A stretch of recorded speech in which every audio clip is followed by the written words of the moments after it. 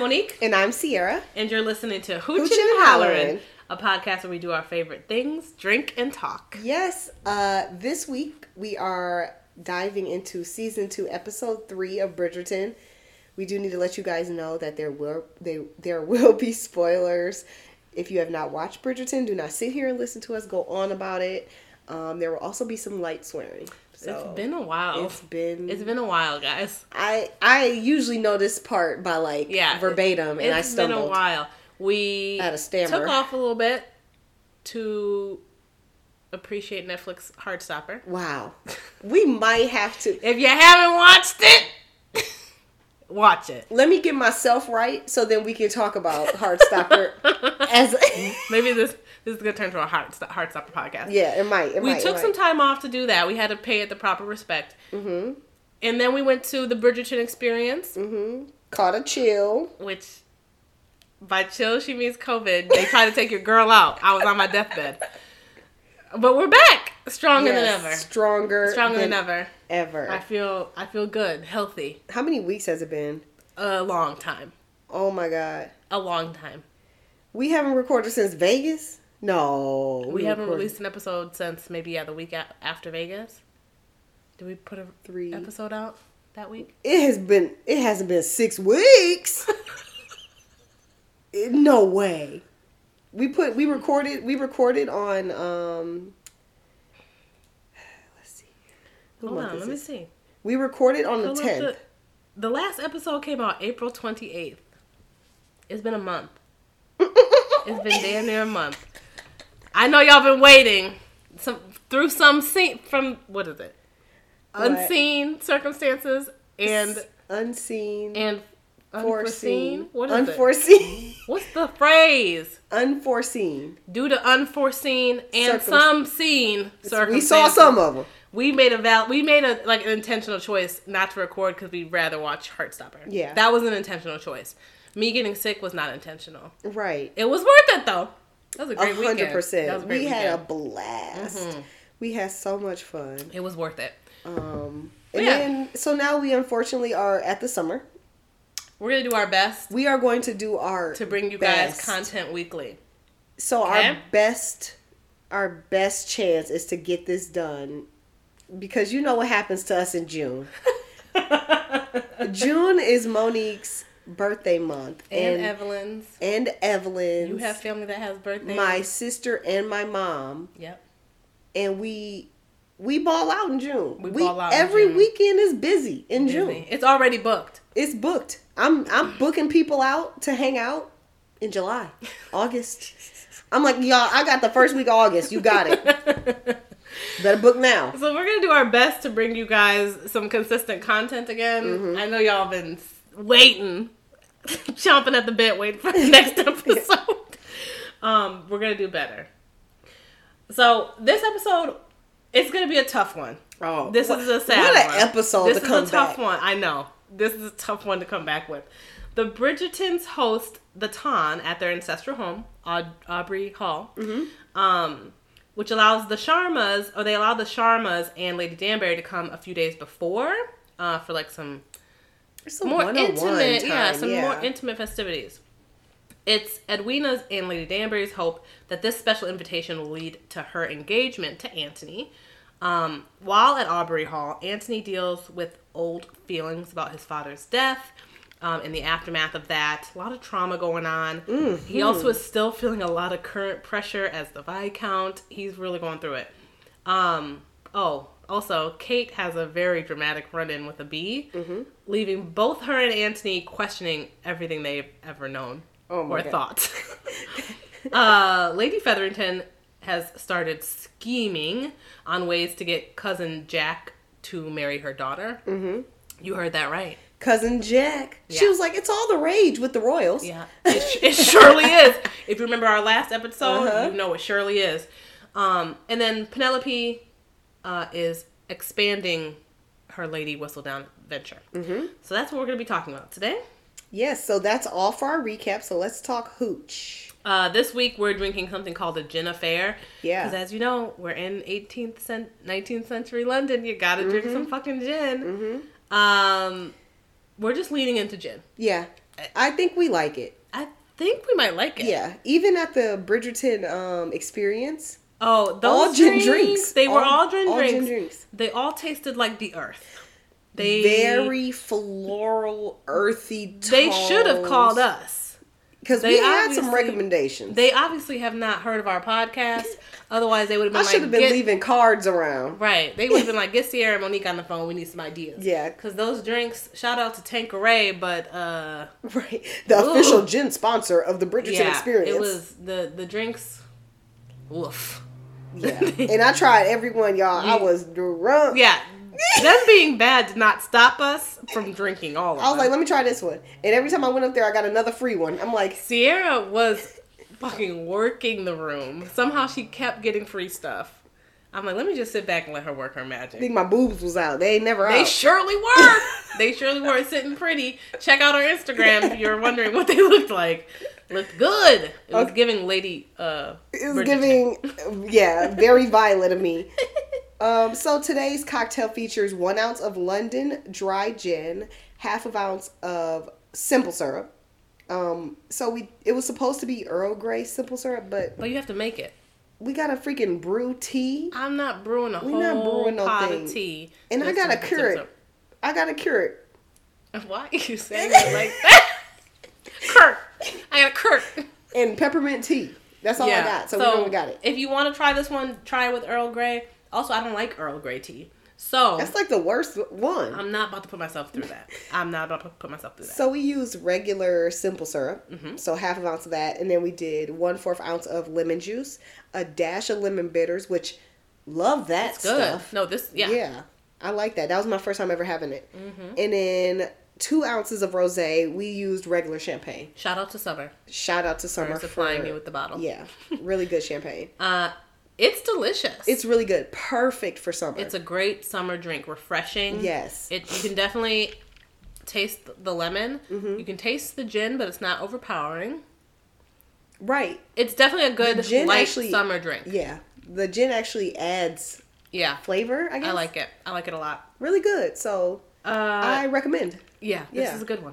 You can check out this recipe on our Instagram page. Sure. And probably you guys will get what you get at this point. Right. Anyway, now that we've got our drinks, we can dive into our episode. Yes, so this is gonna be a tough one. This is a sad one. Luckily, all the sad stuff no, it's not all in the beginning. I think it's throughout. It's throughout. And honestly, this isn't even like this. This is probably one of the sadder episodes. Yeah, because I think it's all up from here, right? I mean, besides Kate almost dying, but yeah. That girl. Okay, so when we first watched this, we wanted Kate to die. We were cheering at the TV when she hit her head. So we were like, "Fine, just die then." What we thought when we so pissed. What we thought initially from our first watch of the Bridgerton we did at Marathon, we weren't in the right mind space. We were too busy trying to compare it to the first season, where they got together really quickly. We got a lot of time with the couple. Yes. So when we got to episode 4 and 5, and we still weren't getting good time with the couple, we got mad. We got mad, and that caused us to want the main character to die. Yeah. I was ready for Kate to die. We were like, you know what? At this point, they've taken it too far with the wedding. I was like, Edwina, you win. Okay. I was like, let all of them die at this point. Wipe them all out. I don't care. I'm like, where the Featheringtons at? Right. Let's follow their story. Oh, so we got mad. Now on second and third rewatch, we're good. Yeah. I'm appreciating it way more. Yes. Okay. Yeah. So our episode opens with a flashback, and if we learned anything from flashbacks in Bridgerton, it's going to be something horrible and traumatic. Because how many flashbacks did we have? Oh, God. Freaking... all of Simon's flashbacks were about him being neglected as a child. Verbally abused. Yeah. His mother dying. It was a lot. That's why he has attachment issues. Yep. He put... Can't trust nobody. He put Daphne through it. That's a real ride or die. Man. So, yeah. Flashbacks are traumatic in this show. So we're 10 years in the past in this flashback, and a young Anthony is hunting with his dad, whose name is Edmund Bridgerton. Oh, such a good man. Anthony's mad because he can't. They're hunting. He can't kill a buck. He like wants to kill it in one shot like his dad, and he can't do it. And he's like, "Fine, this is fucking stupid. I don't want to do it." He's like, "I'll never be good enough." I'm like, "Slow the fuck down." It's just good to know. Like, it's good to see that he's always been this insufferable. Like, he's always insufferable. He's always just been like type A. I need to be the best. I need to be perfect. So it's just good it's good to see that this like isn't a new character trait for him in this season. Anthony and his dad obviously have a very close relationship. His father shares words of wisdom as they make their way back to the house after hunting. Yeah, he's a pretty calm dude. He's like, yeah, he's chill. Yeah, he's like, you'll get it when you get it. He's like, just chill out. He's like, I enjoyed spending time with you. He's like, it's waves, like the vibe. So on the way back to the house, they're at Aubrey Hall. Mm-hmm. So they stayed in the country prior to Edmund's death. Yep. Mm-hmm. So they're on the way back, and they stop to pick up some hyacinth for Violet out in their fucking garden before they're going to head inside. But everything goes, for lack of a better word, everything goes horribly wrong. Anthony's dad is stung by a bee, and within minutes he dies because he's apparently allergic to bees. I guess they didn't know this. And this leaves a pregnant Violet. She's pregnant with Hyacinth at the time, and Anthony reeling. The scene is horrific. It's horrible. You've got Anthony not understanding what's happening because he didn't see the bee sting his dad. Right. So he has no idea what's happening. You've got Violet coming out the house, like, what the fuck's going on? Running at 8 months pregnant to her dying husband. The rest of the children. Everyone's outside. Oh my God. On the steps, just watching their father die. Violet is fucking, like, trying to be with her husband. She's got no thought about her children. Mm-mm. She said, the love of my life is dying. She was like, he loved me. This is so sad. He's the only one who loved me. Oh it was so sad. How she's holding together is beyond me. Girl, barely was. She was like, we'll talk about it later. It's not funny, but when she said that line, I was like, girl, I would have been with you. Yeah, that was tough. Take me with you. She said that right to his face. He was like, Mom, surely you don't mean that. She's like, every day I wish I would die. He was like, Mother, we're going to have some dinner. Like, I just called you in here to get dinner. Dinner? The fact that you think I can eat in this state? She said, I'll starve myself to death. Where is Edmund? He was like, all right, Mom. He said, I'm 17. So I'm going to have dinner then, I guess. Okay, so Anthony is obviously traumatized. He's maybe 18 years old. Maybe. Just watched his father die from a bee sting. Like, something so trivial and, like, small. And it sucks. And how you know you're allergic to bees until you get stung by a bee? You don't know. You don't know. Fuck. It doesn't even matter. Which just makes then what happened to Kate probably so much more, like, traumatic for him. Because he's like, well, bitch, you don't know. Like, oh, fuck. And then also, there was nothing anyone could have done to save him. They didn't have EpiPens. There was no EpiPen. No. There was no hospital. You allergic to bees? In probably a 3,000-mile range. Like, where's the nearest hospital? Right, you're in the country. You had to call a carriage. This moved all too slow for me. That's why people just was dying left and right back in the day. Because couldn't nobody get nowhere in time. Like, the closest doctor's a 3-day carriage ride away. So don't get sick. Everybody need a doctor in the house. Right. Everybody need to have their oldest become a doctor. And then they still wouldn't have been able to save him. Nope. So it don't even matter. Can't do nothing about a bee sting. So, just like that, his father passed away and Anthony is thrust into the role of father and head of household. Like, as a child. 10 seconds later, okay, he's pronounced dead. Yeah.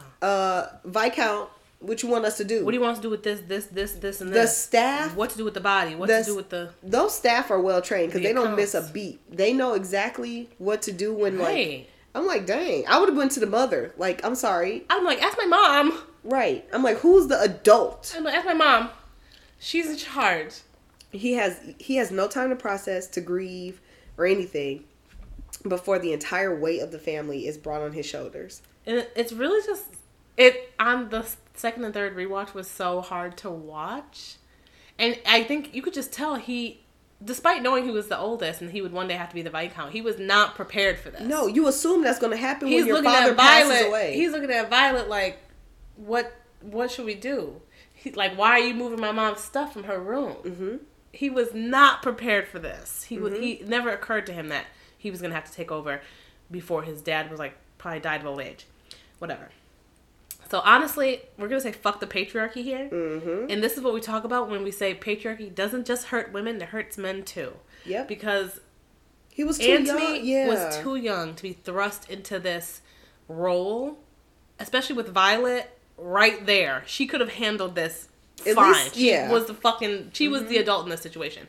Also, this left no room for Antony to grieve. He essentially was not allowed to grieve his father because he immediately had to step into the role of head of his house. And he was in charge of his seven other siblings, a newborn baby, your mother. Mm-hmm. You're in charge of all this at 17, 18 years old.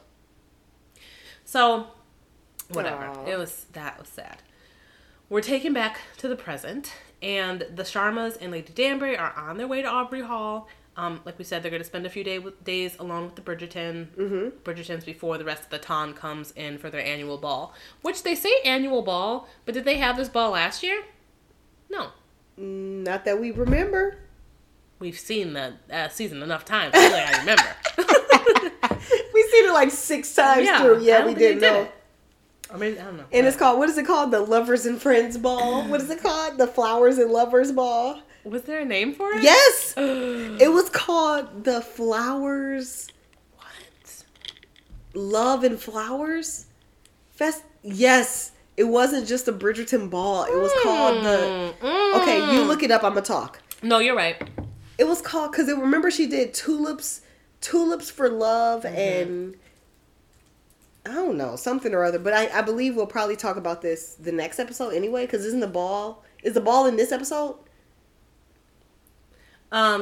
They have a ball at their London house that no one shows up to. The ball everybody else come in this episode? Oh yeah, and then next episode. And then Daphne's helping her with the flowers. With the flowers, yeah. Is that next this one? episode. It's next one. Okay, so we'll get the name next episode. Yeah, because they'll talk. Yeah. Okay, so. Okay, they are all certain that Antony and the rest of the Bridgertons have invited them so so he can propose to Edwina. Makes sense. Right? Why else you invited me? Right. Because they want the proposal before the rest of the ton arrives. And it's very obvious that that's what he's going to do. Why else would they have come out early? Right. Edwina is so excited, not only to be a Viscountess, but to get to know Antony and his family more. She's so pure and good and yeah, she's just a little sweet, so freaking naive cute little girl. I don't know. Nothing wrong with her. No, she just don't got the grit it take to be with a Bridgerton. She doesn't have the Bridgerton grit that we are looking for. At this point, she still doesn't know that much about him, but she seems dead set on making this match happen. They know very little about each other. Yeah. But I mean... I guess that's the way it was. That's how it was. Yeah. And Daphne and Simon... They knew a lot about each other, I feel like. They got an agreement on first meet. Yes. But they were able to get to know each other. But she knew of him, at least. Yeah. I feel like Antony and Edwina have barely had any time together. Right. So they have not promenaded. They have not. They were like, okay, you speak another language. You could dance good. Antony was like, here's my list. She checked all the boxes.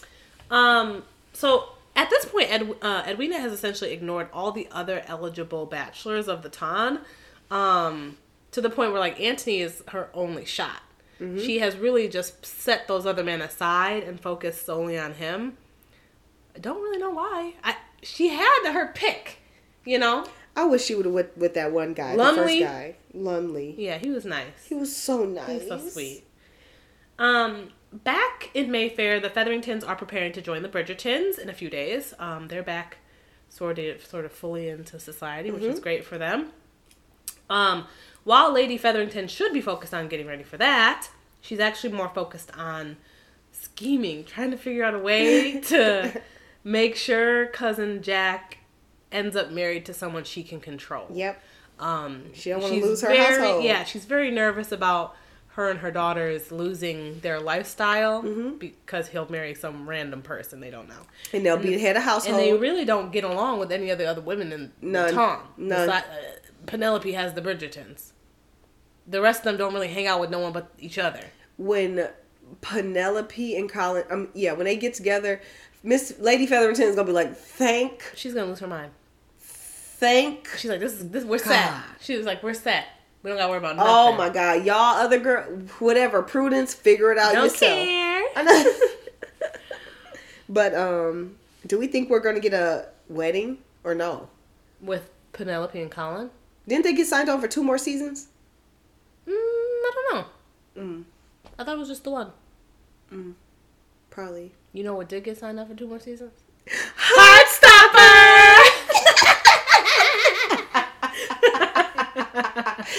I don't think I looked at the number 2. They were like, why y'all think we was throwing up all them peace signs? First of all, like, that's just the go-to sign for every millennial and Zoomer. That's the sign. That's how we've been throwing up peace signs. What else are we supposed to do with our 1980. Hands? What are we supposed to do with our hands in pictures? But okay, so whatever. Lady Featherington's trying to make sure Jack ends up with someone they can control. Yes.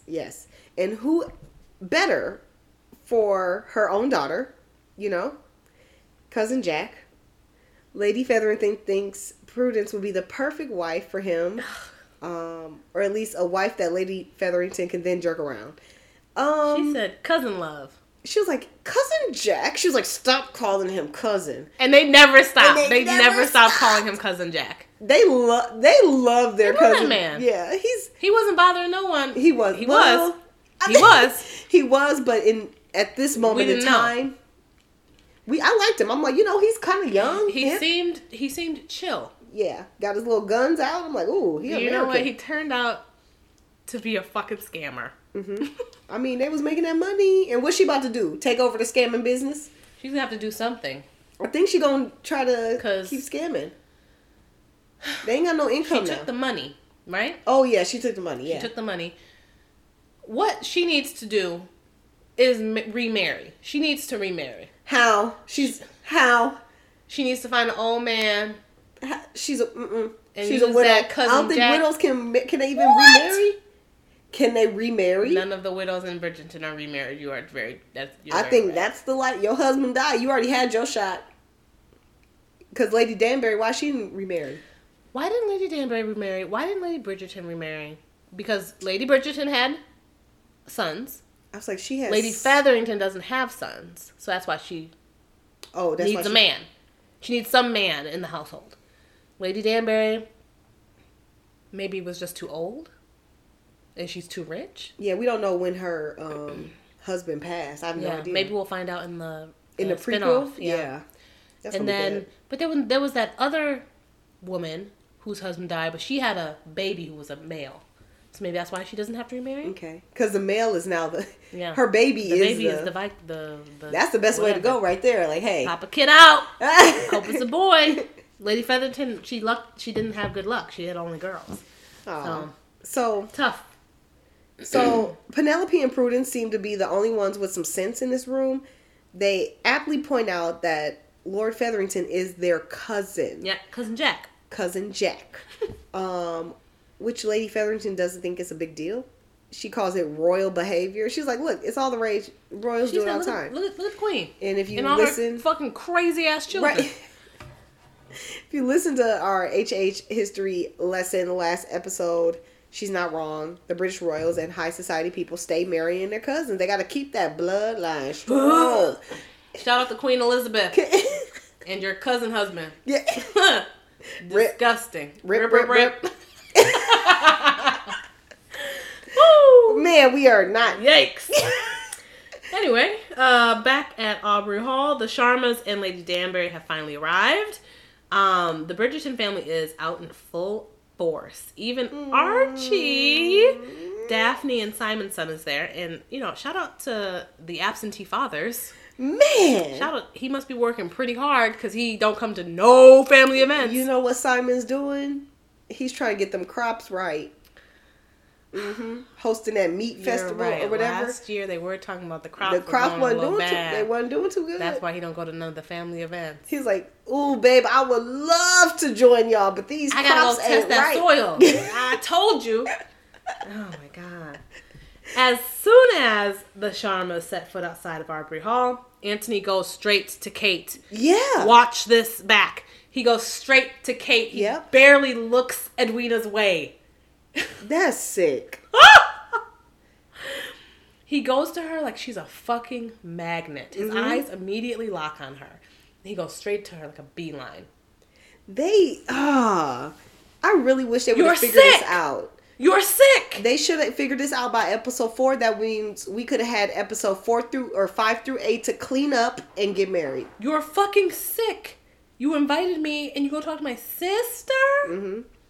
Edwina's like, oh, that's good, Dee Dee. Right. She stayed trying to set him up on a little friend date. That's your fault, Edwina.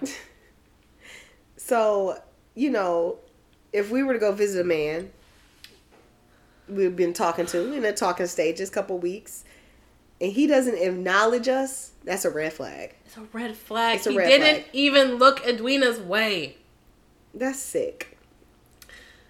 So,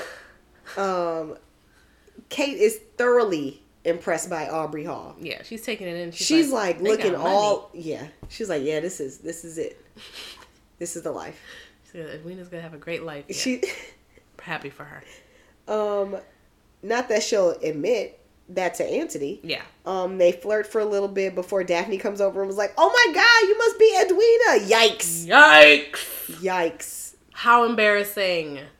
So because that's how Daphne picked up on that. Yes. She was like, "Ooh, they look in love. Like they look like they like each other." They're blatantly in front of everyone, caking, flirting, getting. Of course, Daphne's like, "Oh, this must be Edwina because y'all are off to the side." They're like, "Oh no!" She's like, "Ooh." The look on their faces when she says this, they're like, "Fuck." They're like, too obvious. They're like, "Okay, gotta take a step back." Also, Daphne is like, this brother of mine. Only a brother of mine would do something like that. Right. Like the tension is very obvious, and Daphne, just like Violet, is able to pick up on it immediately. Yep. If it's one thing Violet and Daphne are gonna do, it's know some shit. Yep. It's pick up on some subtle shit that you're trying to hide. And she immediately is like, gotta keep an eye on them. Yeah. Gotta keep an eye on them. So as everyone gets settled in, Anthony tells Violet that he's like, run me that ring. I need it. Give me that ring that Dad gave you. I need it. The one that the love of your life gave you. I'm going to use that on this girl I barely know. Also, get your own ring. We gotta have some other. This is a family heirloom. It has to be another family heirloom that's not involving me and your dad. I don't know. This ring is for true love only. Once you can tell me you got some true love, I'll give it to you. First of all. Second of all, that ring looks real small. How is that fitting on Violet's finger? I looked at it. It looked really tiny. Violet is, of course, really reluctant to give it to him because she's like, I just don't see you following your heart. Right. And she's like, if it's one thing me and your daddy taught you, it's to follow your fucking heart. And Anthony's kind of over her bringing up her dad. He's just like, I don't want to talk about him. He's like, I found my diamond. Give me the ring. Give me the ring. First of all, it belongs to me. I'm the Viscount. I hate to pull the Viscount card on you, mother. I hate to pull the Viscount card, but technically you have no rights. Technically you own nothing. Technically I own you. Yours? That's an interesting take on it. Never heard that in relation to a woman. Aw, Anthony. Shucks. Anthony doesn't want to hear any of that. He has found and secured his diamond of the season. His perfect Viscountess. She would have been a good Viscountess. Oh, yeah. She'd have been good. She would not have been a good leader of the Bridgerton household. No. She'd make a good Viscountess. She'll make good royalty, like good nobility. Yep. She would not have been a good leader of the Bridgerton household. No, they would have been walking all over her. Hyacinth and Gregory would have been pulling pranks on her. Terrorists. They would have been pulling pranks. Anthony would have probably had to cuss them out. Like, stop, please. They're damn near taller than her. There's no way. There's no way she would have led them. How you expect me to take her seriously and we looking at each other in the eyes? She would have had to turn out Eloise, Hyacinth, Francesca. Right. She would have had to not turn them out. That was the wrong phrase. No, like... What's the phrase? Introduce them to society. Yes. She wouldn't have been able to bring do that. Them out. What is it? Set them loose. Turn them out, bring them out. I She don't wouldn't know. have been. Debut them? Maybe that's what it was. Debut them? Yeah, yeah. Mm. She wouldn't have been good at it. Now, Kate, she about to be a leader. I can't wait to see it. That shit's about to be I run can't- tight. I'm happy for some stability in these next seasons. With Anthony because and reggae Kate, just messed up our whole thing. Kate and Anthony leading the household be a tight ship, boy. Oh my God. Maybe that's going to be one of the Lessons conflicts. all day. I don't want to lecture because I feel like it's going to be many lectures. Every family dinner about to be a lecture. See, guys, this is why. A TED Talk. Every dinner. So, okay, so when you are a Viscount and you bring in a Viscountess, where does the mother go? She'll still live there. She'll just live there and just be silent. I mean...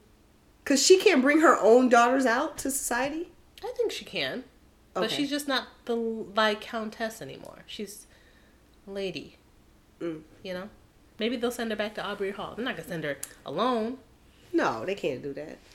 I think she'll stay in London with the kids. She can because those are still her kids. Like, just she'll because you're the live out- Viscountess she'll don't mean... live out her days there, but she just won't. She's not in charge now, so That's true. She'll just keep living her life. I guess. But she's still... Like, she does the Bridgerton ball. That's her thing. Yeah, That'll be Kate's thing. Kate will take all that over. I'm sure Kate will So- still involve her. That sucks. Because if you get somebody that you don't like and they just cash That's why you Lady out... Featherington's nervous. She's like, Oh. "Who is this bitch? He about to bring in my house." That sucks. Yeah. I think that's the patriarchy. whole premise of Downton Abbey. Mm. Because Downton Abbey doesn't have a... The person that owned or was the lord or whatever at Downton Abbey was... They died in the Titanic. Oh. So,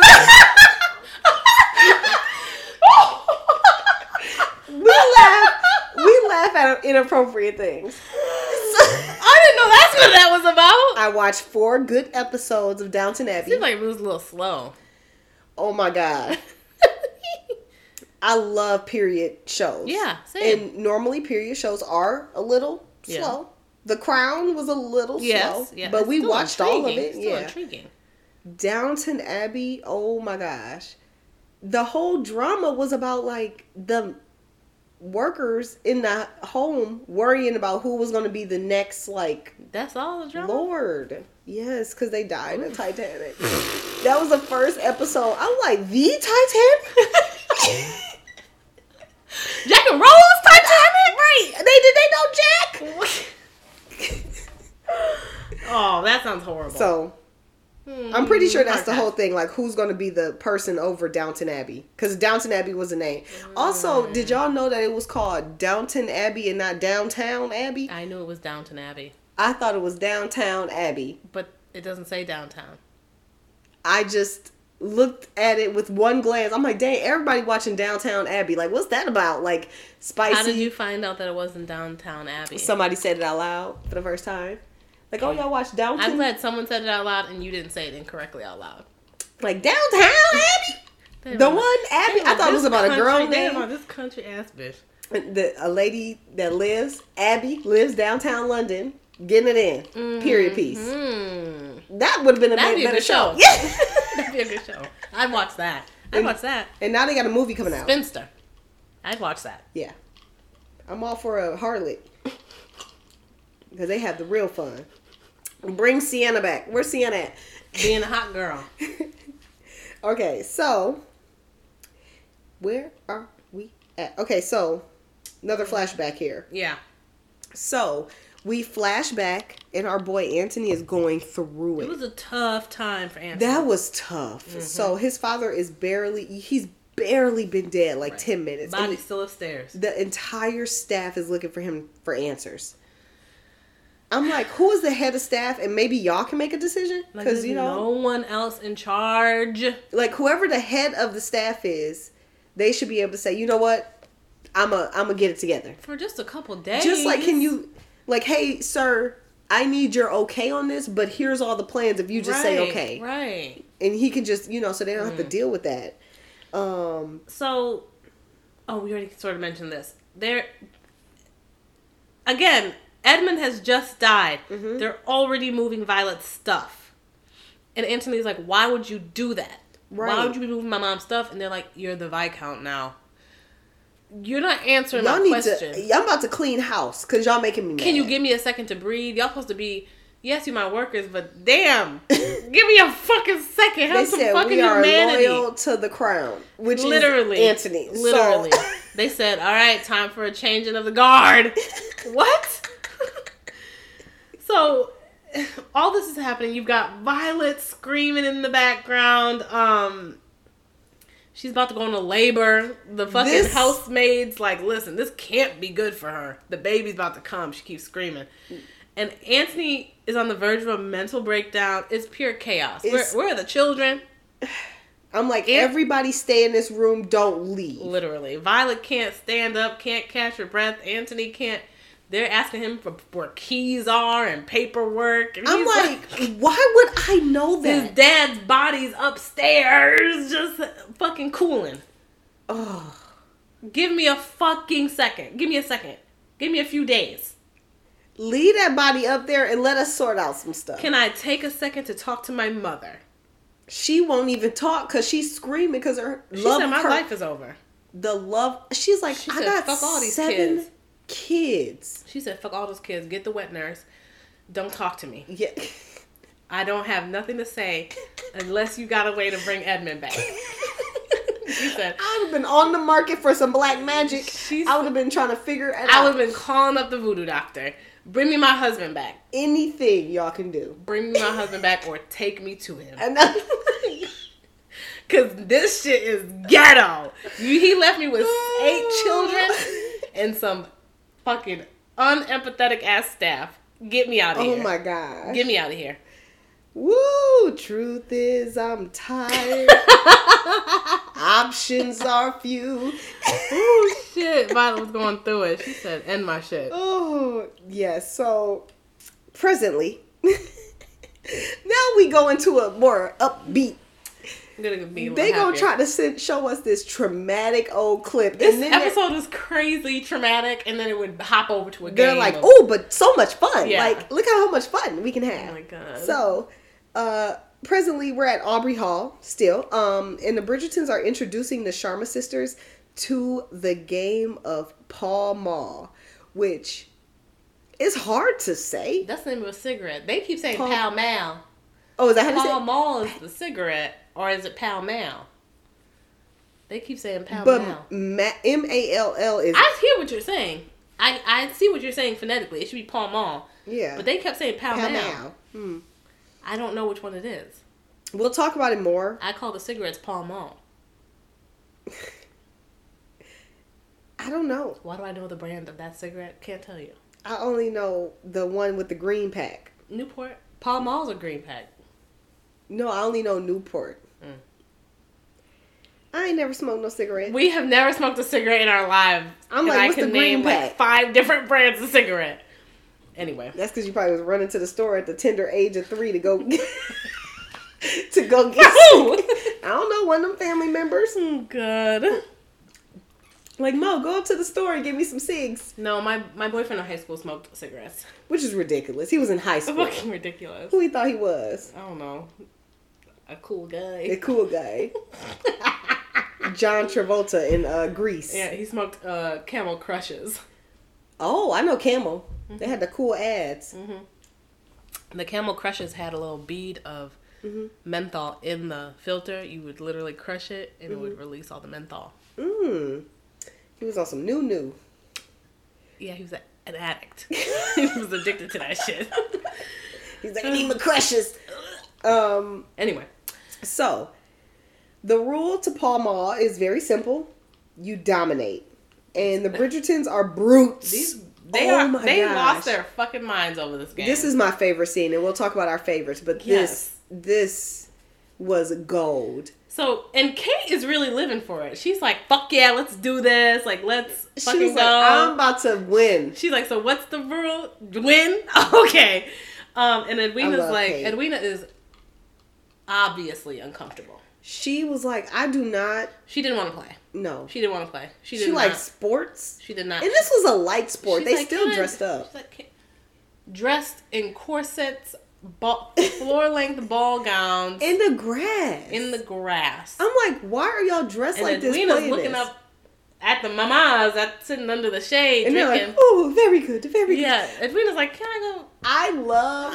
I'm gonna talk about this later too, but I love the smack talk from Lady Danbury because she like on the sidelines. No, she was like kind of playing. And she was invested. She's like, oh yes, yeah, oh yes. She was very invested. In good one, Eloise. Good. Oh, she was so happy. Like, yeah, Edwina should have just. I would have been like, yo, this ain't for me. She should have just sat with the mamas. Yeah, and been true to herself. But she's trying to be someone she's not. I'm like, to appease. That's like going to your husband's family stuff and they like to play basketball and you sit up here. No, I'm the cheerleader. Pass. I'll be in the house. Here, let me get the refreshments. Right. What y'all want to drink? Yeah. Y'all have a chair I can pull up? I'm not playing. So, but I'm in there with Kate. If we playing family kickball, guess who team about to win? Yeah, I'm about to play. My team's about to win, period. I'm the leader of the pack. Right. So, back at Mayfair, the Featheringtons, they made a visit to the Modiste. Mm-hmm. Oh, yeah. Lady Featherington is trying to alter Prudence's gown so she can show off her breasts more for Cousin Jack. Madame Delacroix is like, I can't bring this neckline down anymore without her tits being out. Yeah. Without her nipples being fully out, there's nothing I can do. They were like, do it. What do you mean? We're paying you. She's like, I have the money. You do what I asked you to do. And Penelope's just in there like, this is ridiculous. Right. So apparently, there's a new Modiste in town. Just randomly. Right. Which is like, okay, yeah. Can we make room for other business owners? Or no? Yes, it's not a big area. It's not like I feel like downtown London. In 1903, it was 1,000 square feet. Probably like one street. This was Brady Street. Yeah. Fuck. I feel like. I guess so. Also, in the middle of the season. Sorry for me for having a passion and wanting to sell my. Yeah. Madame Delacroix was like, this is not good. It's not business. Room enough in this town for like, I make the dresses. But also, her making the dresses for the entire town. That's a lot. I've been happy. Like, girl, she thanks. She don't got no workers. Divide and conquer, Lord. What? You're sewing all those by hand? That beadwork is. I would have had to hire the other person. Like, can you just work for me? It seemed like she had no workers. I know. How was she doing it? They had a delivery person. How was she doing it? That's it. But yes, so it's a new Modiste, and we feel bad for Madame Delacroix because she has served the ton really well, and it sucks that people can turn on her because the other Modiste has different ideas of styles and things. Yeah, and they're like, "Ooh, this is the new style." It's like her being Von Dutch, and everybody be like, "But we like House of Darien better." That was such a dated reference. That was such a dated reference. House of Darien. I never owned one piece of Beyonce, but I did have a Von Dutch hat. Oh, I had stylish. Just a hat. That's all we can get. That's all we can afford. And it was at Macy's. Oh, was Von Dutch expensive? I feel like it's like. I feel like it was just not meant for me. I was like a trucker hat. Yeah. I thought I was hot. I had a baby pink shirt with with some bedazzled jeans and my trucker hat. Some bedazzled low-rise jeans. You couldn't jeans. tell me nothing. That style's coming back. The low-rise. That's okay. It's not for me. Trucker hat. You won't catch me dead. I like my pants to come up past my belly button. I might don a trucker if it was like a event, like a 2000s event. Well, yeah, but not like in real life. No, not in real life. The kids on TikTok are real life dressing like that now.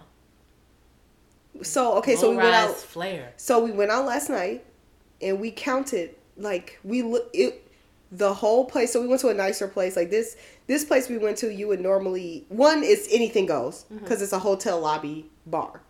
Yo, at St. Kate? Yeah. Okay. No, Outsider. Oh, yeah. So, but anything goes. Like, we had brewer stuff on. We were welcome in. It's fine.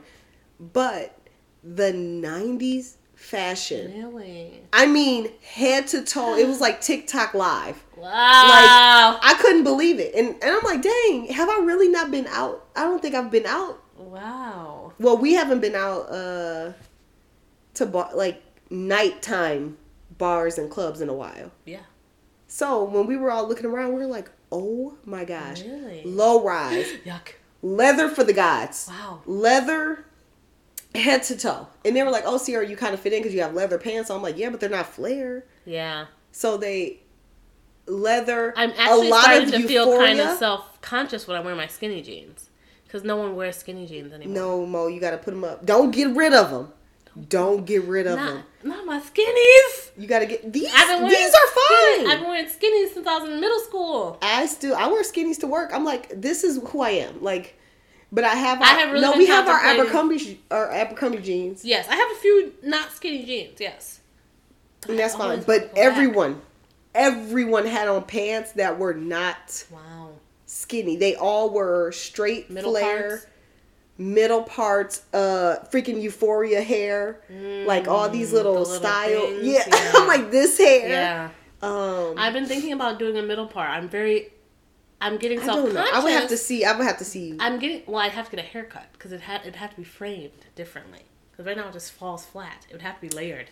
What is your part now? You don't have It's a a part. side part. It's rare when I see your hair all the way down. I feel like you I always don't got to wear have. it down anymore because Yeah. I feel self-conscious wearing a side part now. If my 'Cause hair it's is out. curled, I wear a side part. If it's straight, I wear a middle. Cause middle and curled look like Like Carrot Top. In my mind, it looks like Yeah. Carrot Top. But the bitches on TikTok all have fucking middle parts. The If it problem was is I gotta stop curly- trying to be like bitches on TikTok. They're all 23. yeah. Also, Not meant for me. the range of styles we saw, like the type of 90s people went Mm-hmm. into, is all different. Like we saw one girl with that. Okay, so you know that pattern that's more like a. So think 13 going on 30 dress, but she had a midi skirt on. Okay. Strappy 90s heels. Cute little black crop top. Cute outfit. So I'm like, it's very different varieties of 90s that we saw. And but I have every the 13 going on 30 dress in my Amazon cart right now. you should get it. I think I might get it for my 30th. That's cute. It would be. Oh, you gonna skate in that? First of all, I'm not turning 30 this year. Oh yeah. I forgot. Yeah. I'm like, going skating in that outfit? Oh my Okay. God. No, it's too short. So yeah, point is, the styles are changing, but it's very much do you. I'm feeling very confident, like whatever you want to wear, it's up to you. I will say that, yes. It's because it's 2000, it's Y2K and 90s though. Yes. Because it's not 90, like it's not just 90s. Some stuff is very 90s. Some stuff is Y2K. Like this is stuff Britney and Christina Aguilera was wearing. Everybody just looked like Christina Aguilera. That bitch was dressing. Dressed. That bitch was dressing. The hot girl. But also, you got your people that's not gonna change. Like the guys, they're not gonna change. They just got regular men's schmegular. fashion is so boring. I know. Unless you a gay man, it ain't for what us. I have realized is I love a short painted nail combination on a man. I like the paint nails. Injected into my fucking veins. When I see, especially a black man with some painted nails, I be losing my fucking mind. I'm like, he's different. I'm like, that man is fine. No matter what his personality is like. I'm like, you you got on a chip black nail. You got on a 6-inch inseam, fucking painted nail. Please, a whore. That is a whore. The guy that does it's a TikTok guy that does That the man, black guy. yes. Yeah, I'm like, and he always got his nails. I'm like, there's something okay. about it. There's something about a man with painted nails that just really does it for me. I'm like, that's a man confident in himself. That's a man who knows what he likes and is gonna do it. Yep, he knows. So I'm gonna talk Jeff into painting his nails. I bet I could do it. Jeff, If I tell him that Evan wants him to paint his nails, he'd do it. I think he'd do it. he 100% would. I'm gonna buy him a pair of short shorts too. He doesn't listen to our podcast, so he won't hear any of it. No, he don't edit no more, so he don't listen to it. All right, we got another tangent. All this to say. What were we talking about? All this to say. We were talking about changing fashions. The modiste. Modiste. Sure. Yeah. So There's a new modiste. it's a new modiste. Period. Changing fashions in Mayfair. So. Good. So, when Lady Featherington and Prudence leave, Penelope and Madame Delacroix are left alone.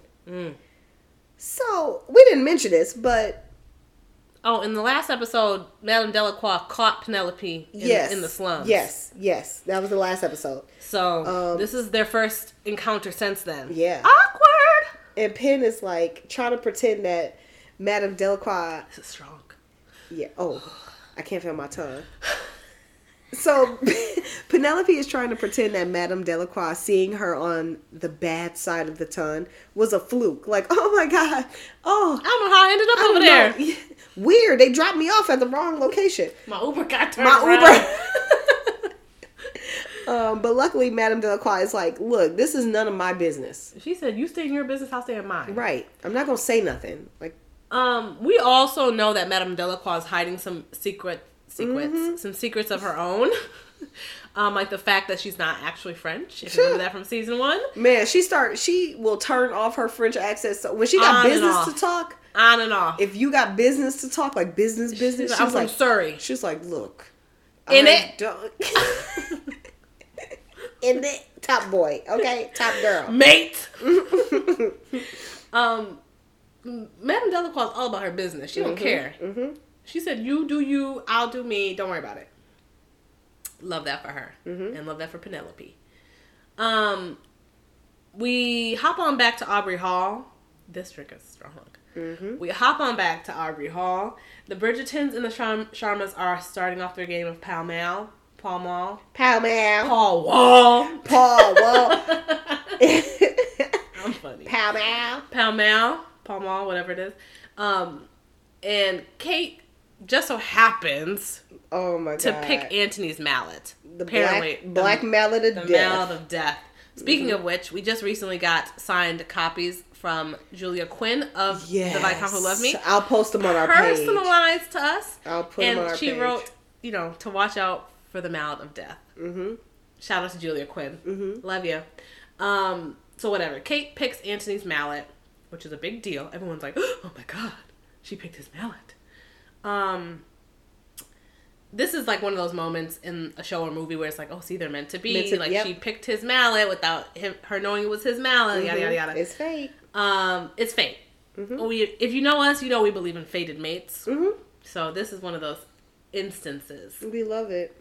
Edwina barely wants to play, so she picks a old random mallet. She don't care. And she was like, okay, let's get this over with. Basically. But Kate seems to be just excited as the Bridgerton. She is... More proof that she would just fit in so well. Yeah, she would. She's like shaking in her boots. She's so excited. She can't wait. She has so much pent up energy. She loves like the competition. She does.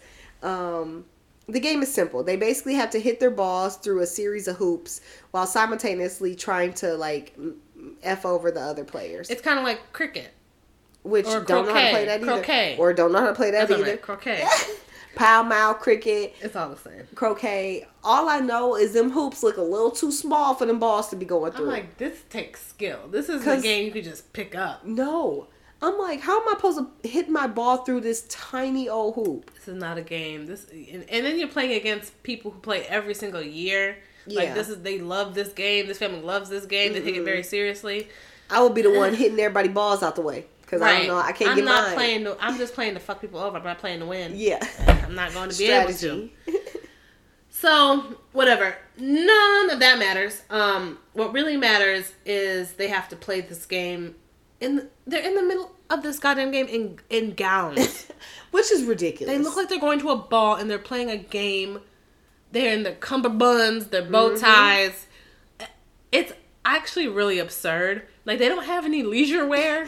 Can I wear a skirt? They don't have the equivalent of, like, some leggings and a t-shirt. No.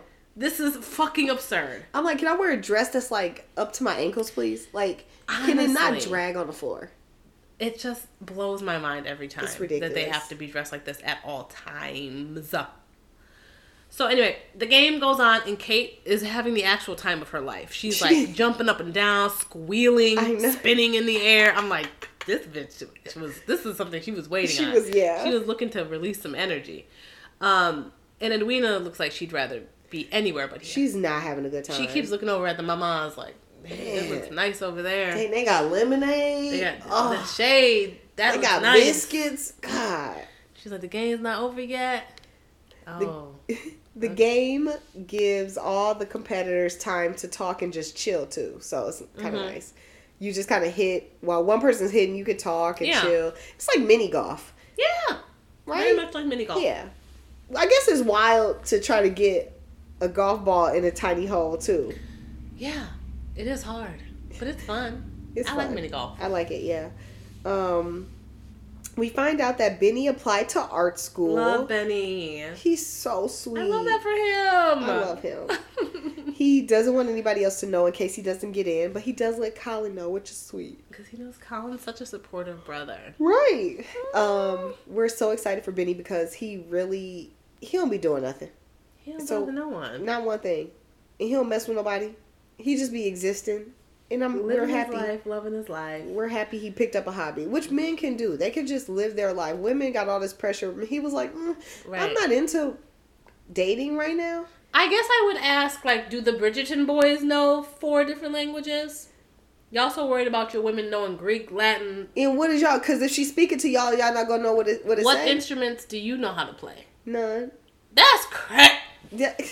It's wild. Also, I was really rooting for a gay Benedict in this series. I thought they were going to at least make him bi. So, the fun thing is... They still could. If his Sophia, right, is not introduced yet, they still could be... Because his season was, I think, supposed to be next. Then in they the pivoted. books, it's next. Yeah, in the books is next, but then they pivoted, like, actually, let's do Penelope's. Yeah. Because we're not introduced. I wasn't about to sit up here and watch them do this slow burn another season. I wasn't about to let them do this. Will they, won't they? Again. We need something else. Get it So, over with. I would like for them to introduce, like, a guy, and that's just his code name is, like, Sophie. Mm-hmm. Or something like that. Yeah. Like, maybe his name is, and then they could bring back in his gay friend. Yeah, and also married. maybe he's Latino. Oh. I don't know. Okay. Could be. Asian. They've done Asian. They've done black. Who's Asian? Kate! Oh, South Asian? Yeah. But... Indian people are considered Asian. Yeah, but I mean, yes. AAPI. I'm for it. AAPI. Okay. I'm just saying, technically they've done Asian. An Asian person and dark skinned Asian representation. That's which is huge. Important. Yeah. Okay. Well, maybe this person is Latino. Yeah, there hasn't been any Latinos in the Bridgerton verse, has there? No. No. Not that I can remember. That'd be fun. And then maybe he has like a little Shonda. name. He has a name that they go by, and it's because everybody wants a gay Benedict. Shonda. Because you introduced it with Henry. Make him bi. Make him bi. Do it. Stop being a coward. I know Shonda's not a coward because all the other shows that she made got gay main character. Every single show. Do it. How to Get Away with Murder. Everybody was gay in that. Give us another. Everybody was fluid in How to Get Away with Murder. What was her name in Grey's Anatomy? Oh, girl, you know I didn't watch that. The foot doctor. What's her name? Foot doctor. The orthopedics. I don't remember. Callie! Give us a Callie! She was bi. She dated George, and then she dated Arizona. She married them both, too. Callie was crazy. Okay, anyway. She married 2 people? Well, she was married to George, and then she was married to Callie. Oh. I was like, ooh, I got to turn this on. That show crazy. That show was crazy. I stopped watching it after Derek Shepherd died, but what really started taking me off from the show is in one episode, there was a bomb in the hospital inside someone's body. Meredith holding the bomb in someone's body. And what's her face's husband got hit by a car or something. And I think someone had a heart. It was too much in one episode. I was like, y'all doing too much. And then also, there's been like 3 separate plane crashes involving all the doctors. I heard. It's too much. Too much. Anyway, Shonda. Make them buy. Yeah, I love it. Buy many. Need them. Okay. What were we saying? Oh, yes. So. We're excited for Benedict and his art school.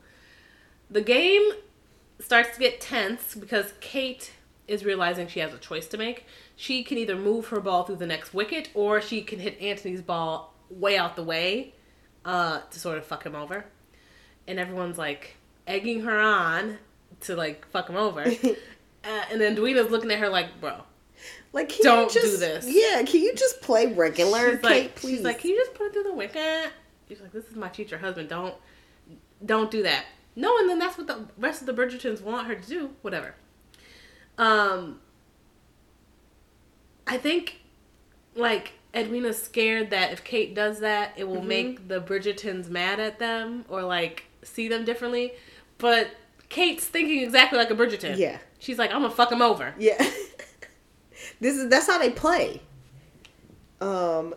She's really just so overwhelmed by all of this. So she purposely knocks her ball out of bounds. Is like, I'm done. Like, I'm actually going to chill with the mamas. Anthony tries to follow her, but I think at this point, Edwina is really feeling like she is very out of place. So she was like, no, you stay, finish the game. I'm going to chill here, watch from the sidelines. Yeah. Edwina's just a little too dainty for the Bridgerton family. Very dainty. Yeah. But I'm like, okay, so if Penelope is going to join the family, I don't know. I feel like she could probably get down and dirty with some Pall Mall. She has to make up with Eloise, she ain't going to be doing nothing if she's not making up with Eloise. That's going to make it very dramatic next season, because she not only has to get with Colin, before she can even do that, she kind of has to make it right with Eloise. She got some work to do. Yeah, she does. She got her work cut out for her. Who's going to be the diamond? Who's going to be the diamond? Who will be the diamond? They're not going to make Penelope the diamond after ignoring her for 2 years. Unless she comes out like a real, like, I don't know. They could make it. It's going to be someone random. Or it's going to be Sophie. It could be Sophie. Maybe they will start to weave in Benedict's story into this. It could be Sophie, and then Penelope's story's the main but side. Yeah. Or Sophie's the side but main because she's the diamond. Yeah. They done got themselves into some mess now. They backed themselves into a corner. They shouldn't have been following them books that closely. You backed yourself into a corner. Because what you about to do? They'll figure it out, and also that's why we got a new showrunner. Yeah. The old showrunner is like, you know what? Peace. I did my 2 good seasons. It seems like it's getting a little complicated. I'm going to leave while I'm on top here. Good luck. So whatever. Kate knocks Anthony's ball way out of bounds, and then Colin knocks Kate's out the same fucking direction. Colin is a messy bitch. He knew. He's been watching him. Yeah. He's been watching him.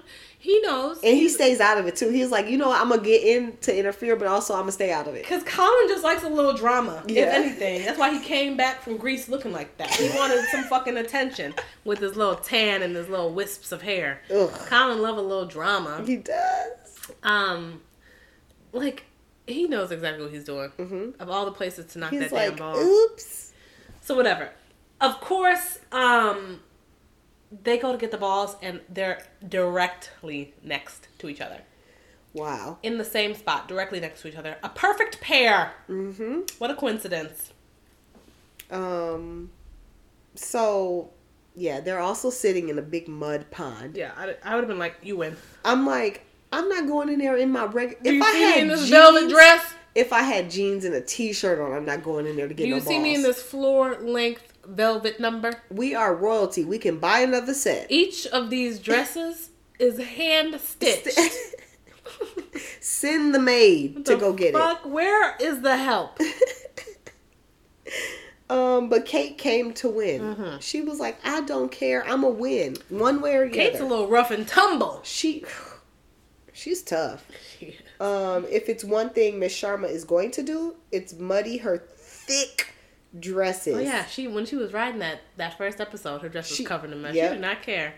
For someone who ain't got no money. She was like, it's mud, it'll come out. We got powder tied. A little bit of powder tied, some water. Does the trick. So she went directly into the mud to get her ball out. Barely hesitated. She just was like, lifted her dress. Let me point out how ugly her shoes are. Yeah. Oh, disgusting. My gosh. The Wicked Witch shoes. That's what they look like. The straps. She looks at Anthony like, you don't want to muddy them boots, boy. He was like at ankle. Anthony looked right at her like, whew, getting hot in here. He said, yeah, sock I see. Fuck. Hot girl summer. So, yeah. So she steps directly into the mud, gets her ball out, while antagonizing Anthony in his shiny, clean boots. Yeah. So, of course, Anthony can't be upstaged, especially not by a woman. Can't be. Not the Viscount. And also, not Kate. If anything, he's like, fuck that. I can't let this woman get the best of me. So, they're both in the mud now. Mm-hmm. What Kate has not thought through is how she's going to get, like, out of the mud in those high heels. Because, first of all, let's go back to the fact, why are you even playing in high heels? They didn't have flats. They didn't have flats. That fucking makes no sense. All shoes were heeled. It doesn't make any sense. So whatever. She's stuck in these high heels in the mud. And she needs Anthony to help her. Which he hesitates to help her. He doesn't want to help her. Which is ridiculous. Whatever. He starts to pull her out.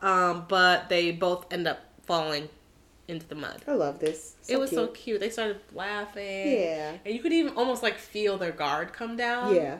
I was like, okay, maybe we're about to make some headway. They're going to say they love each other. Nope. No. Dang, I love each other right then. I love you. Listen, they've been holding it in since the first episode. It would be at this moment that we need to go home. Yeah. Because first of all, covered in mud, not supposed to be enjoying time with you, and secondly, we hate being dirty. So, but this is the one rare times we see both Kate and Anthony smile and laugh, genuinely. Yeah. Not when they're talking stuff or scheming. So they're genuinely having a great time with each other, rolling around in the mud like some piggies. We love that for them. Oh, it was just good to see them lighten up, loosen up a bit. Right. So they have a quick little heart-to-heart about they both want what's best for Edwina. Yeah. And it seems like they're finally going to be able to, find some common ground and, get on the same page. But Kate then tries to, continue the game. And Anthony, sort of freezes. And his whole, demeanor changes. And then he just storms off. Jeez. And Kate's like, what the fuck? Yeah. She's like, what the fuck did I do? Well, it turns out, she goes around the corner. It turns out she had hit her ball over by his dad's grave. And Anthony apparently, never goes over there. I don't think he might be the only one that never, went to go. Yeah, I don't think before this episode when he goes when his mom's there, I don't think he was visiting the grave. Anthony really needs some therapy because, it's been 10 years. You got to start unpacking some of this. You gotta, if your mother can find some fucking the love joy, of her life, yeah, and she can find some fucking normalcy back in her life after losing the love of her life, after coming from where we'll talk about her being after his death to where she is now in 10 years, he needs to get it together. He needs to get it together. So we get another flashback. This time Violet is in labor. And this scene was crazy. This is how I know they would have had to burn me at the stake. Yeah. It was wild. I was so scared.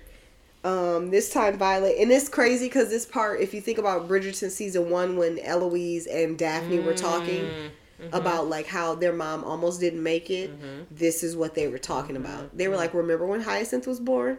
Yeah. Remember when Mom, we didn't know she was going to make it? Yeah. Why would you want to, because Eloise was like, why do you want to put yourself through that? But also, I mean, what else am I going to do? She was pretty old giving birth at that point, I think. Probably. She had 8 kids. And also, yeah. The oldest was 18. Yeah.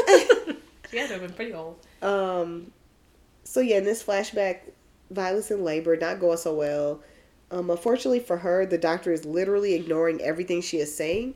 Instead, he is asking Anthony, an 18-year-old boy, what they should do. That's crazy to me. Yeah, because back in the day, they wanted to make sure. Right. So, he basically is the doctor is basically saying to Ant, he has to choose who he wants to save more. Yep. His mom or the baby, his unborn sister, Hyacinth. Which obviously pisses Violet off, because she's like, if Edmund was here, it wouldn't even be a fucking choice. Right. It wouldn't be a fucking choice. Get my husband in the room. She's like, get this boy out. First of all, I gave birth to him in this bed. Yeah. Changed his diapers. Or paid the lady who changed his diaper. Get him out. What is he doing? Making decisions. If I was Violet, I would have started putting my hands on everyone in that room. I know. Including Anthony. Because why are you even sitting here stuttering like that?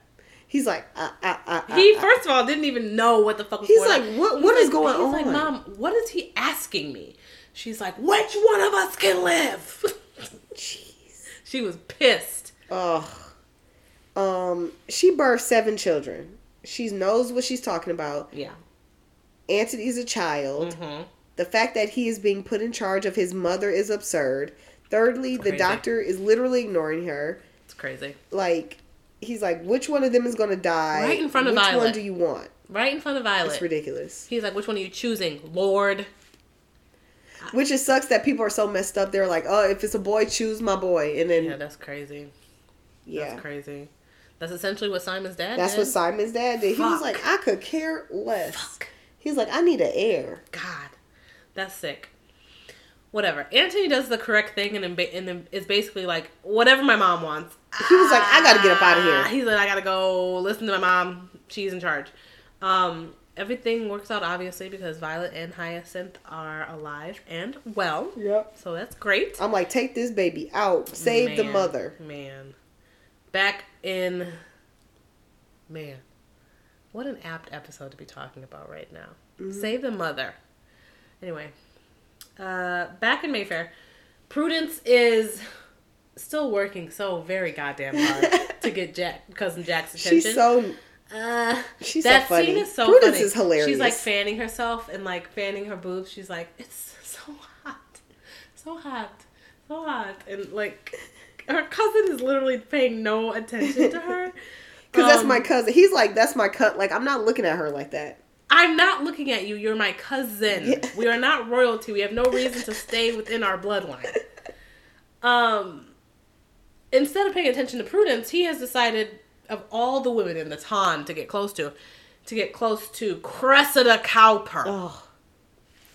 Fucking Cressida Cowper. Hate her. We hate her. Her neck didn't look that long this season.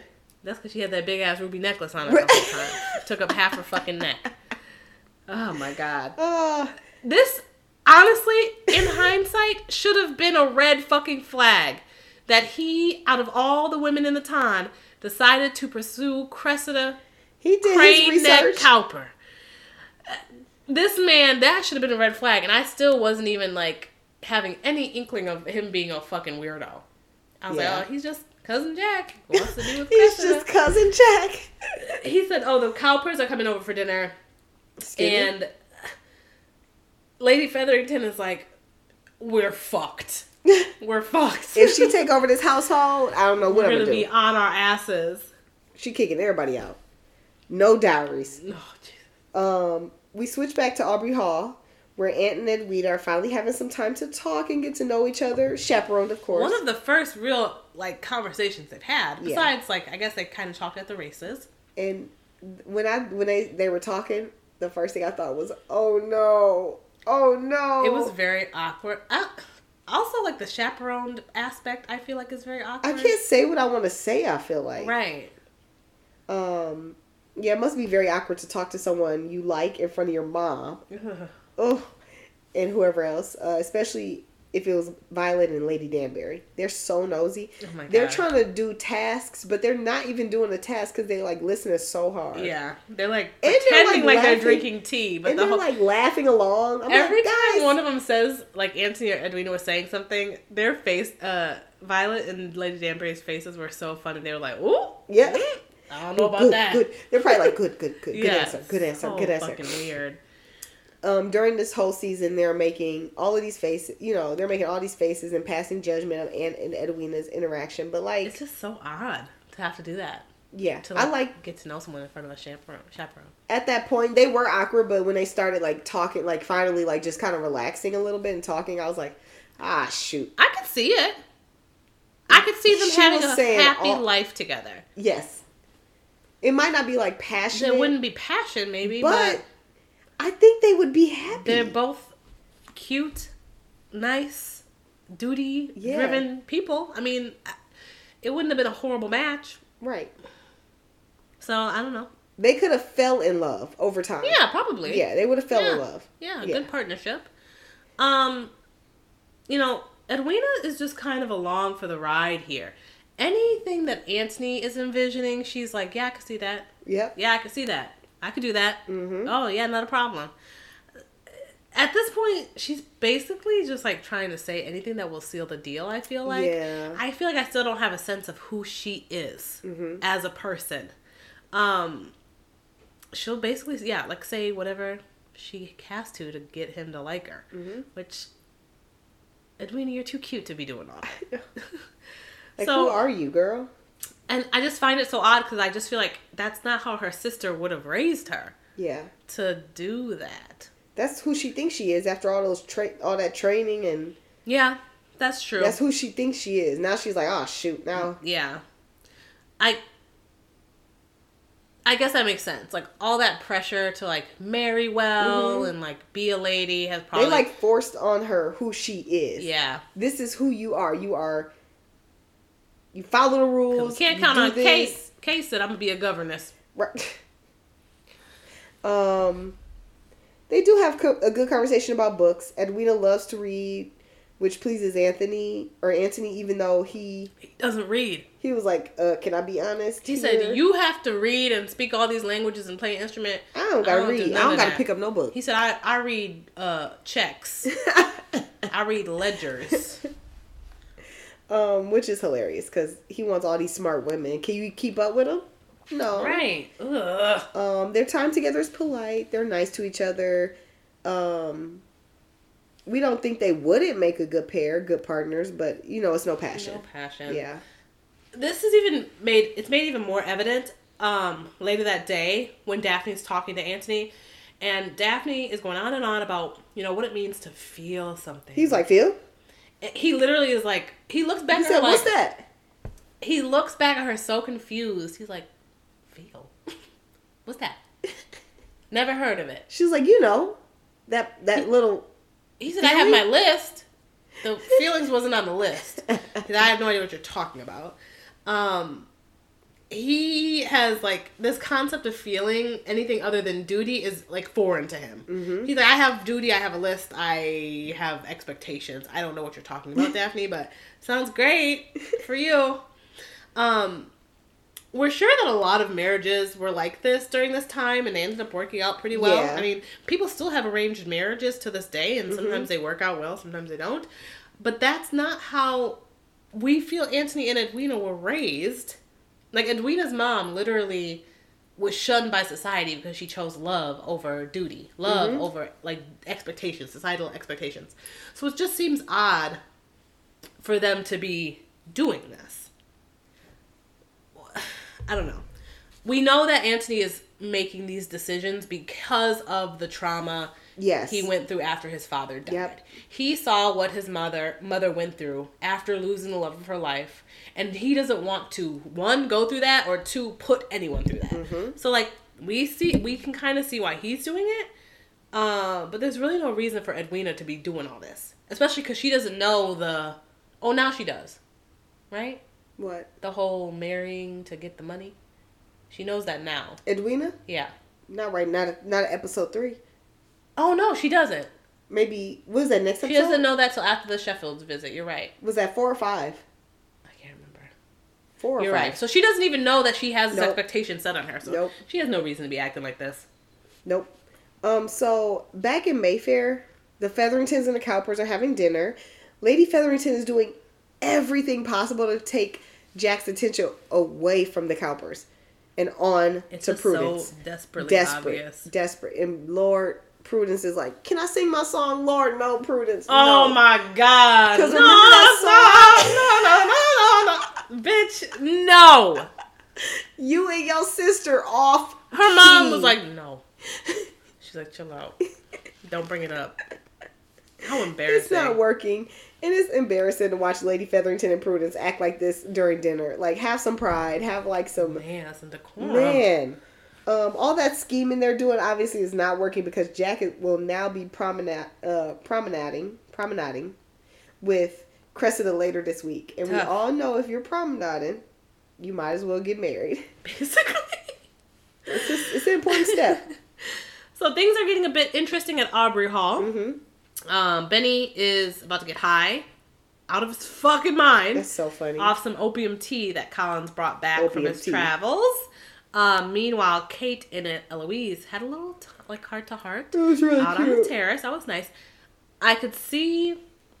I liked Eloise, and I've always liked their interactions because they remind me a lot of each other, sort of like, you know, not the odd one out in their family, but kind of like a black sheep. Kind of like a black sheep. They don't fit well into the societal norms. They have a lot of opinions. We see it here on the balcony, you know, when Eloise is asking Kate about, you know, what's it like to be a spinster. We see it at Lady Danbury's soiree when, like, Kate and Eloise are both talking shit about Anthony. So, like, they have a lot in common. I could see them being, like, easy friends. Yep. Which is good, because if Kate's going to be the head of the household, and Eloise is kind of, like, middle child-ish, that would be good for the family. Yeah. Eloise wants to know more about what life is like as a spinster, and luckily Kate is like, it's not easy. She keeps it real. She's like, it's not easy. She like, basically lives on the outside of society. Yeah. You're not really invited to stuff unless you're getting invited to Lady Danbury's, like, her little gamble party thing. Yeah. But the balls, like, you don't got a mate. What you here for? You're not here to look for a mate. You don't got a mate, or you're not bringing nobody out. What you here for? Go home and be a spinster. Hear about it on the latest Lady Whistledown tablet, whatever. So, which is, you know, all of that is why all season no one questions when she and Anne are together, because they just assume, like, whatever. We don't pay attention. I guess they just assume, like, we don't recognize Spinster. Like, we don't see her. We don't see her. She's invisible. We think Eloise is in a little bit different of a situation. We talked about this several times, but Eloise has several brothers and sisters that come from big money. Yeah. Which is, it's okay if she decides not to marry, because she's rich. She could just live with one of them or live in one of their fucking estate, you know? Like, she doesn't have to marry. Which is why I don't know why she acts like she doesn't have more options. Just to be different. She has more options. She just isn't thinking. She keeps talking about the privilege of her brothers and stuff. I'm like, you too have privilege. You could do it. That's why I like Theo. It would be weird. Like, people would question you, but you could do it. That's why she needs Theo, a regular man, to question everything. Yeah. Kate, on the other hand, in the words... guys have seen Pride and Prejudice. In the words of Charlotte Lucas, from the 2005 Pride and Prejudice, she's... Kate is 27 with no money and no prospects. Which is very true. She's 26, but you get what I'm saying. 6 of 20. She's 6 of 20, Mom. So her life as a spinster is going to be a lot less comfortable than Eloise's would be. Right. So Eloise needs to just stop complaining and just do something with her life. Ugh. Aunt is... Oh, we move over, and Aunt is finally visiting his father's grave. We get another flashback. There's so many flashbacks in this episode. This is just after Edmund's death. Violet is trying so hard to just, like, get through the day. Yeah, she's like, I get dressed. Like, I finally got dressed. And she says it in such a way, like, what more do you want from me? I put on clothes today. And Anthony walks up in there talking about some family dinner.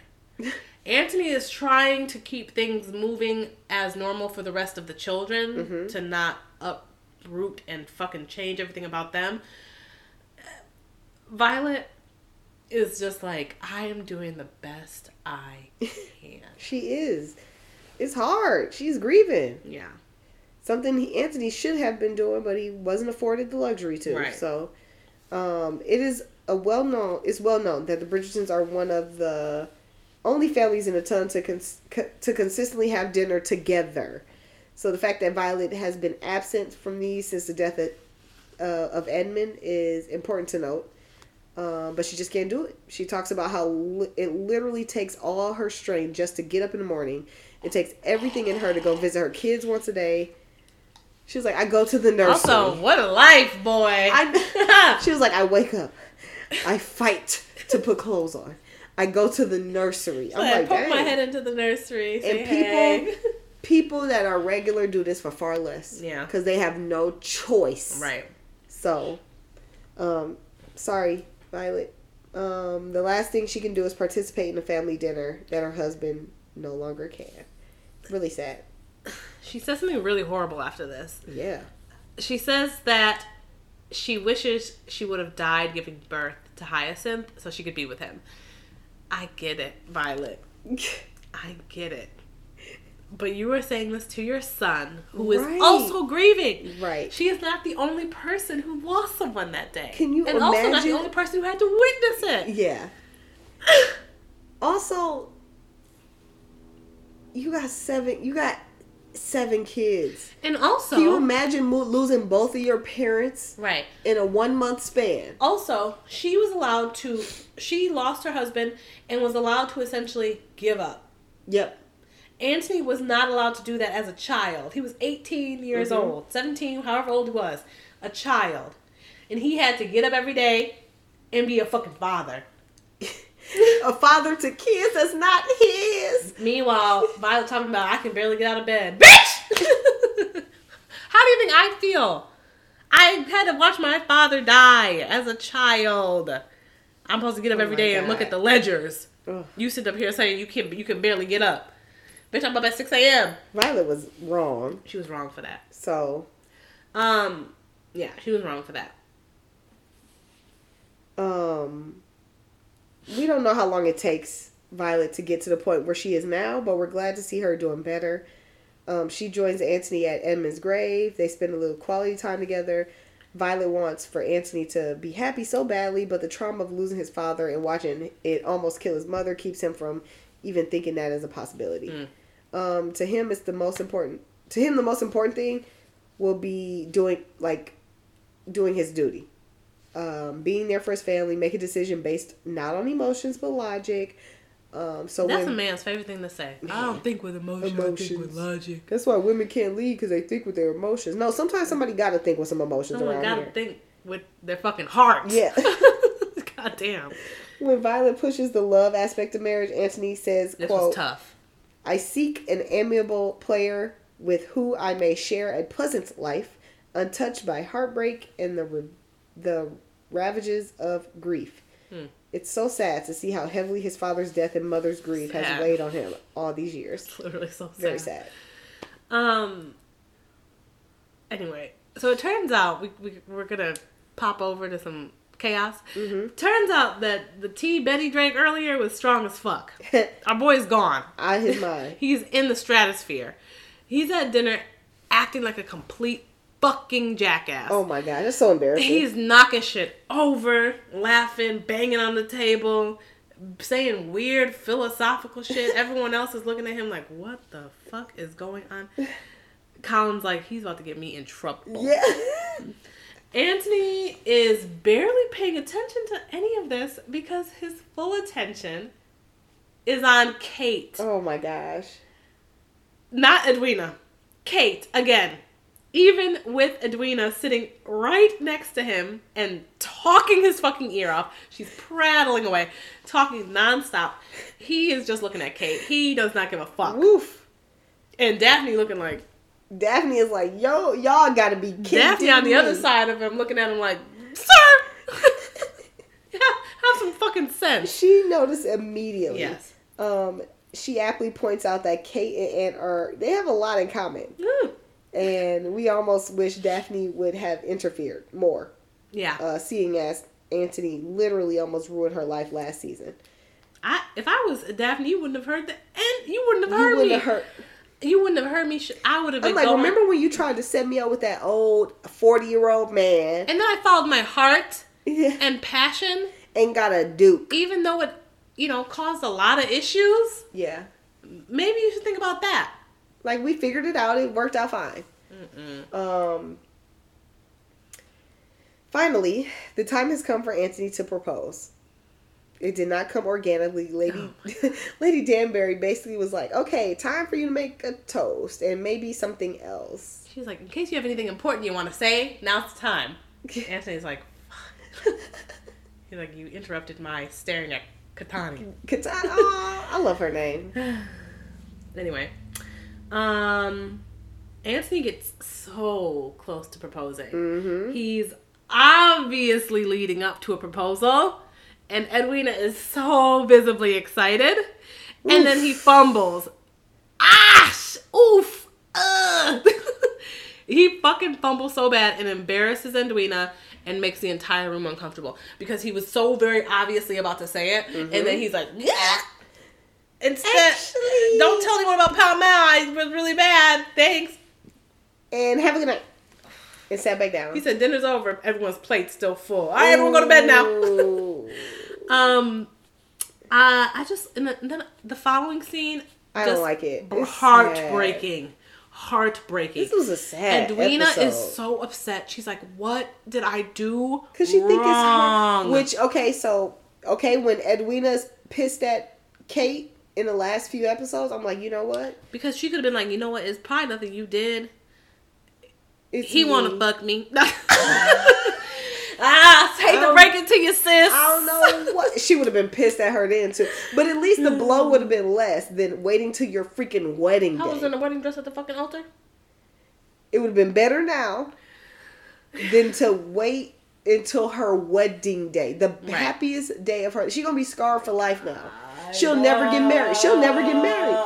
This about to be a Edwina revenge. This is going to be a Edwina that wedding story. Is her villain origin story. Can you blame her? If my sister had done some shit to me like that, you'd never hear the end of it. I don't know if I would talk to her. I don't know if I could. I'm not that big of a person. I'm not that big of a person. The only way I could see her kind of getting over it is if she marries Prince Friedrich. Because now, bitch, I'm a princess. I'm about to be queen. Right. You can have your little Viscount. You can have your little Viscount. You about to be answering to me. First order of business. Find a new house because I'm taking over Aubrey Hall. The Bridgertons are no more. I own all your land. No worry about the ledgers you talked to me about.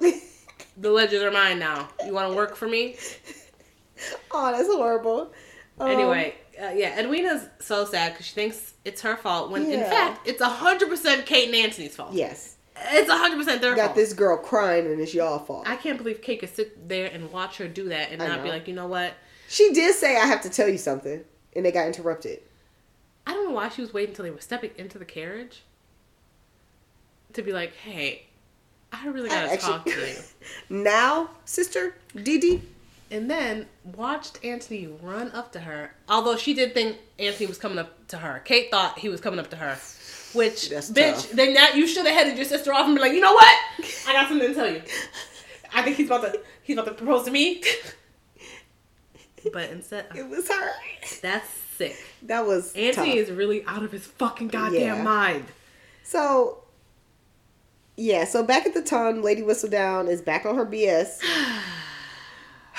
Penelope was really out of her goddamn mind. Penelope has decided the best way to ensure Madame Delacroix doesn't talk is to talk her up in the latest issue of Lady Whistledown, which I didn't know now Lady Whistledown was endorsing certain businesses. Right, not an ad. Not an ad. Not a sponsored ad.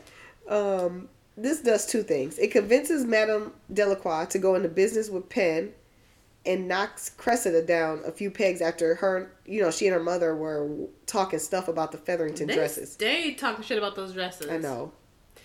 And Cressida's dresses didn't look that bad. Right. But now you're in Lady Whistledown. Bad publicity. So in our final scene, we're back at Aubrey Hall where Kate and Anthony are, they're both just out and about trying to clear their minds. Yeah. What they like to do. They run into each other in the garden and shit goes left quick as usual because they can never be in a scene together and just be normal. They can't help but argue with each other. Love and hate happen in the same part of the brain, so they're a little confused. They can't figure it out. Kate's mad at Anthony for leading her sister on. But Ant is trying to reassure her. He's like, I'm still going to propose. Don't worry. My brother was high as shit. The vibes were off. The food was a little bland. He's like, it just didn't seem right. I'm still about to do it. Don't worry about it. I got you. So yeah, he comes up with a lot of excuses. He has no valid reason for why he didn't propose last night. But as we know, men are always going to gaslight. So he gaslights Kate into thinking like, it just wasn't the right time. Yeah. But all that gets cut short because there's another bee. Oof. Which obviously sends Anthony into a spiral. If I was Violet, I would have got rid of every flower surrounding Aubrey Hall. Anything that attracts a bee is not going to be by my house. Kill all the bees in the vicinity. Care. Trap them. Not free the bees. Not in this house. Not in this house. Sorry. But that all, when there's another bee, it sends Anthony into a spiral, which only gets worse when Kate is actually stung. Yes. Because Kate's kind of just like, oh, just a bee. She's like, please, relax. Who cares? So, if we see a bee, we running. I'm running. Forget that. I'll act a whole ass donkey. I don't care where I am either. I don't care where I am. If I see a bee, I'm running, screaming. It's hilarious because everybody acts the same. Right. It's one. Don't no one want to be stung by a bee. Everybody's like, it's a couple people out there that's like, oh, it's just a bee, just calmly. And I'd be looking at them like. And then you got our track stars. I'm running for the hills. In recess, if it was one bee, we were on the other side of the playground. The teachers used to be like, it's fine. I don't fuck with bees. I'm like, how am I supposed to know I'm not allergic till I get stung? Right. And y'all gonna wait till the last minute to say You want to be the one to call the doctor? Right. Anyway, she gets stung, and that immediately sends Anthony into a panic for good reason. Because the last time he dealt with a bee was when his father got stung and died. So he naturally now thinks Kate is going to die. Which would honestly be such bad luck. Oh my. Could you imagine? I don't think he would have survived, and I don't think he would have survived. If that would have happened for a second time, I don't think he would have made it. He would have been like, take me to the king. I don't think he would have made it. I don't need any more parts of this world. Tag Benny. I'm tagging Benny in. Benedict gonna be so mad. Benedict was like, are you fucking kidding me? He said, I don't have time for this. I'm trying to make art. Benedict would have been so mad. Oh my God. Colin would have stepped up. But he would have been a little Colin's looking to be in charge of some shit. Not an arse. Sierra swears she don't know what an accent is. Be talking like a British person. She's like, what's a British accent? I got it. Arse. In it? This incident sets everything into motion. They both get way too close for to be appropriate. Scene. Yeah, it's a lot of just too much. We got a little bosom touch. Yeah. Their foreheads touch. That I feel like was more over the line than his hand on her chest. Yeah. Why are y'all foreheads touching? Y'all too close. That's way too intimate. Because last time I checked, when Daphne and Simon... Y'all breathing the same air. When Daphne and Simon was that close, y'all had to do a whole duel. Right. So, get Daphne. Where the gun? I would have been Daphne. If I was Daphne, I'd have been like, Hyacinth, get the gun. Get the gun. Edwina, we meet at dawn. Fuck you talking about? You're a hoe ass sister, my hoe ass brother. We gotta fight. Edwina wouldn't have made it. Edwina would have been like, huh? She's like, take me back to India, bitch. Right, because this ain't it. So we don't duel in India. Oh, that's so funny. So, both Anthony and Kate are really shook about this whole situation. And we can't wait to see how they finally handle the feelings they've been feeling for weeks. This really set it off. They finally were like, this is not a normal feeling. This is not I should not be like this for some random person I'm supposed to hate. Yeah. Let me reflect. Yeah. Let me Google. How do I love? What is love? Am I in love? 62%. 62%, guys. Why am I like this? Guys, Heartstopper reference. Go watch it. Go watch it right now because that's your thing. That's our next thing. It gotta be. Oh God. This is gonna become a Heartstopper podcast. Sorry. Okay. So that's our episode. Yes. Trauma. A lot of trauma. So each episode, we're going to talk about the overarching theme. This week's theme is change. Lots of changes happening. Lots of changes. Some great and some horrible. Mm-hmm. Most horrible. Most of them horrible. Obviously, Antony's ascension to Viscount due to the death of his father was a very traumatizing and horrible change for him and the rest of his family. They almost didn't survive it. Like, Violet, she was ready to hang up the fucking towel. Mm-hmm. And this event leads Antony into becoming the duty-obsessed, anti-love terror he is now. Yep. So not the best change. No. Not the best. The Featheringtons also are going through a lot of changes. Cousin Jack is trying to find a new lady of the household, threatening Lady Featherington and her daughter's way of life. Mm-hmm. This change would probably be horrible because even though the Featheringtons are insufferable, they're not as horrible as Cressida and her mother. Yeah, that'd be fucking horrible. Right. Betty has some good things coming his way. That's good change. That's good change. He takes a leap of faith and applies to a prestigious art school. Mm-hmm. And he gets in, which is great for him. Also, him and Colin are on drugs now. That's just kind of what they're into. Yeah, I'm happy to see them loosen up. Fun changes. They need to give They need to give their brother Antony a dose for his panic attacks. I feel like they should probably slip just a little bit in. Take the edge off in the morning. Right. Man, they about to be some alcoholics, some drug addicts. And finally, one of the biggest possible changes so far is the change between Kate and Antony. Mm-hmm. Up until this point, they have been working very hard to act like they hate each other, but now they sort of can't do that. Like they've gone far enough. Mm-hmm. There's no turning back. Even though we know, Kate's stubborn as hell. She's gonna pretend. She's gonna keep pretending. Yep. She doesn't care. So now it's time to talk about our favorite scenes. Yeah, so let's do that. My favorite scene was Pall Mall. I love like I talked about earlier, I liked Lady Danbury's commentary and just overall excitement. I love Eloise's competition. Yeah. I love Daphne's talking stuff. I love all of that. So Kate, I loved seeing her. I love seeing Kate freaking she's dominate. She's meant to be a Bridgerton. She is. She fits in so well. Mm-hmm. My favorite scene was Benedict at dinner. Love it. When he was high as fuck. I thought it was funny. He is really just living his best life as the second Bridgerton / Bohemian Love Boy. Yeah. I just fucking love that for him. There's really nothing that can bring him down. He got into art school. He's trying drugs now. He has no real expectations. Living his best life. He's living his best life. The dinner scene was hilarious.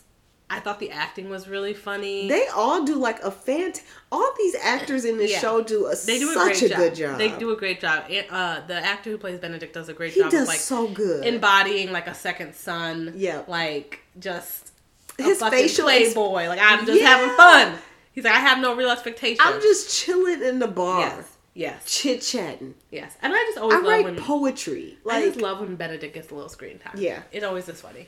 So next we're going to talk about this episode's Incomparable. Mm-hmm. This is the character who impressed us the most or overall stole the show. And this episode we are giving Incomparable to Violet Bridgerton. Has she ever won before? No. Time to give her flowers. Okay, bye-bye. Time to give her flowers. Yes. Violet has had to endure the unimaginable. Yeah. Can you imagine? It was a heavy sigh. The drama. The first thing I thought about was, she is dealing with the unimaginable. Can you imagine? No. They take away things. I do sometimes try to imagine what would happen if Jeff died, and I'm just like, that. I get sad. That would suck. Ugh. That would suck really bad. That would suck really bad. Man. It would suck for everybody around you too. We're all impacted. You wouldn't hear the end of it, boy. I'd be like, my husband. I'm a widow. I'm a widow now. I was like, Jesus Christ. 20 years from now. Well, my husband died. No, please. It was 20 years. She's still wearing black. Oh, God. I would fucking be insufferable. Also, when I heard She has endured the unimaginable naturally. Hamilton quote, if you didn't catch on to it. They take away, they take the unimaginable. There are flowers in the morning. Don't be fooled. I take the children to church on Sunday. Don't be fooled just because we've been talking about Heartstopper. This is still a Hamilton podcast.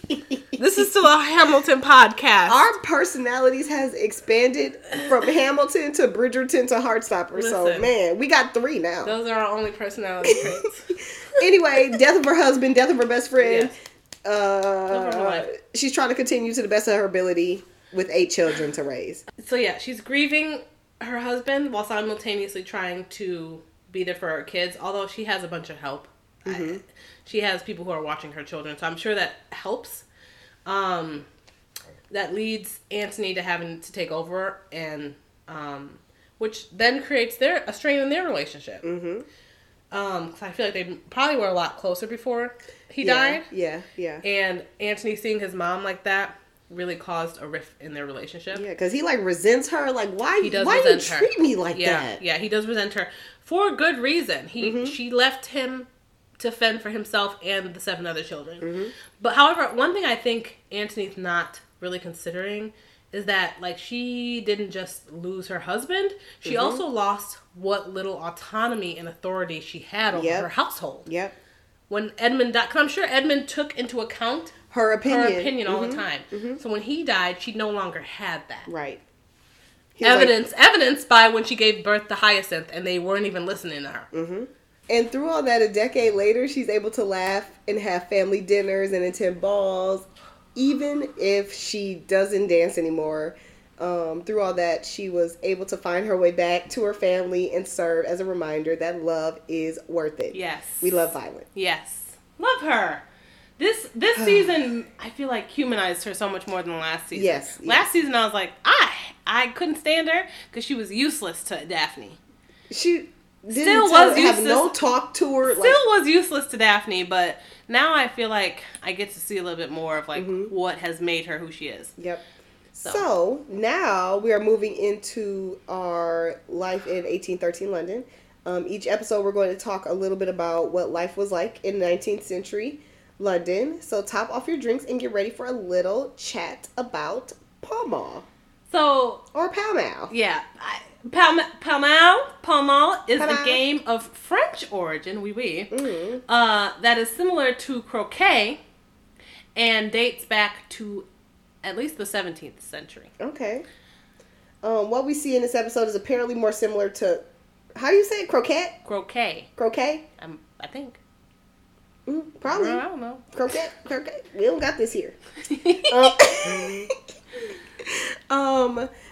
Then even Pall Mall already is, although we've never played either, so we don't know. None of this means anything to us. No. Pall Mall was traditionally played in a long alleyway with a metal hoop at the end. The goal was to hit the wooden ball into the metal hoop in as few hits as possible, which kind of sounds like golf to me. The smaller the number. That's golf, right? Mm-hmm. The card game. What's golf stand for? Get out, love. Why would you just make that up? Wait, what do you mean? Does your husband play golf? I thought it stood for something. GOLF stands for something? I thought so. Never heard that before. Oh, well, golf, in the game of golf, the goal is to have, one. Goal par. of... What's a par? Little few. Goal of little few. Goal of little few. Golf. What do we know? Nothing. Nothing, obviously. Nothing. So according to... Someone's cutting the grass. People cut their grass here in the afternoon. Even though it's been 60 degrees all day and they could have done it. Oh my God. So according to the Julia Quinn's The Viscount Who Loved Me, here are the rules that the Bridgerton siblings play by. 1, you want to go back and forth with this? Yeah. 1, never use a regulation course. So 2, it's chaos. 2, no honor and no honesty. Period. 3, never play with an odd number. 4, no collusion between competitors. 5, no sportsmanship. 6, no cheering for your opponent. Period. 7, order of play goes oldest to youngest. I wonder who made that rule. Right. Wonder who made that rule. Number 8, always follow one's ball. Number 9, the black mallet is the mallet of death. Number 10, instant victory if you send Anthony's ball into the lake. Period. Yes. I would like to think Eloise made that rule. Yep. So everybody had a little take on this. Obviously, some of these rules are ignored in this episode, probably because Anthony is trying to impress the Sharma sisters. Yeah, I would envision that these games are like a lot more bloodthirsty when it's not with like visitors. Yes. When it's just the Bridgerton kids, I bet they'd be going crazy. I'd love to see that. I hope we get a Pall Mall episode next season. I hope so. That'll be fun. They probably got to do something different, but I love it.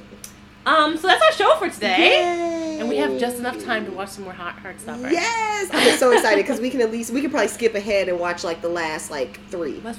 We have to watch The Kiss. Is that 4? The Party. That's 4. Shoot. What are we on? That's 3? 3. That's 3. We can do 3, 4, and 7, 8.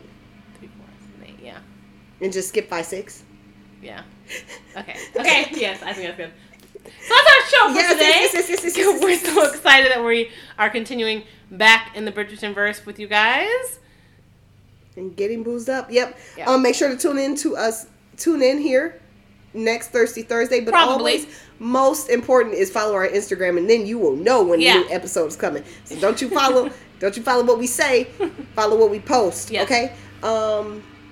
We'll for sure have more Bridgerton hot takes and delicious cocktails. Make sure to follow us on Twitter, Instagram, and Facebook, and listen to us on Apple Podcasts, Google Podcasts, or Spotify Podcasts. Remember to subscribe, rate us 5 diamonds, as we are the true diamonds of the season.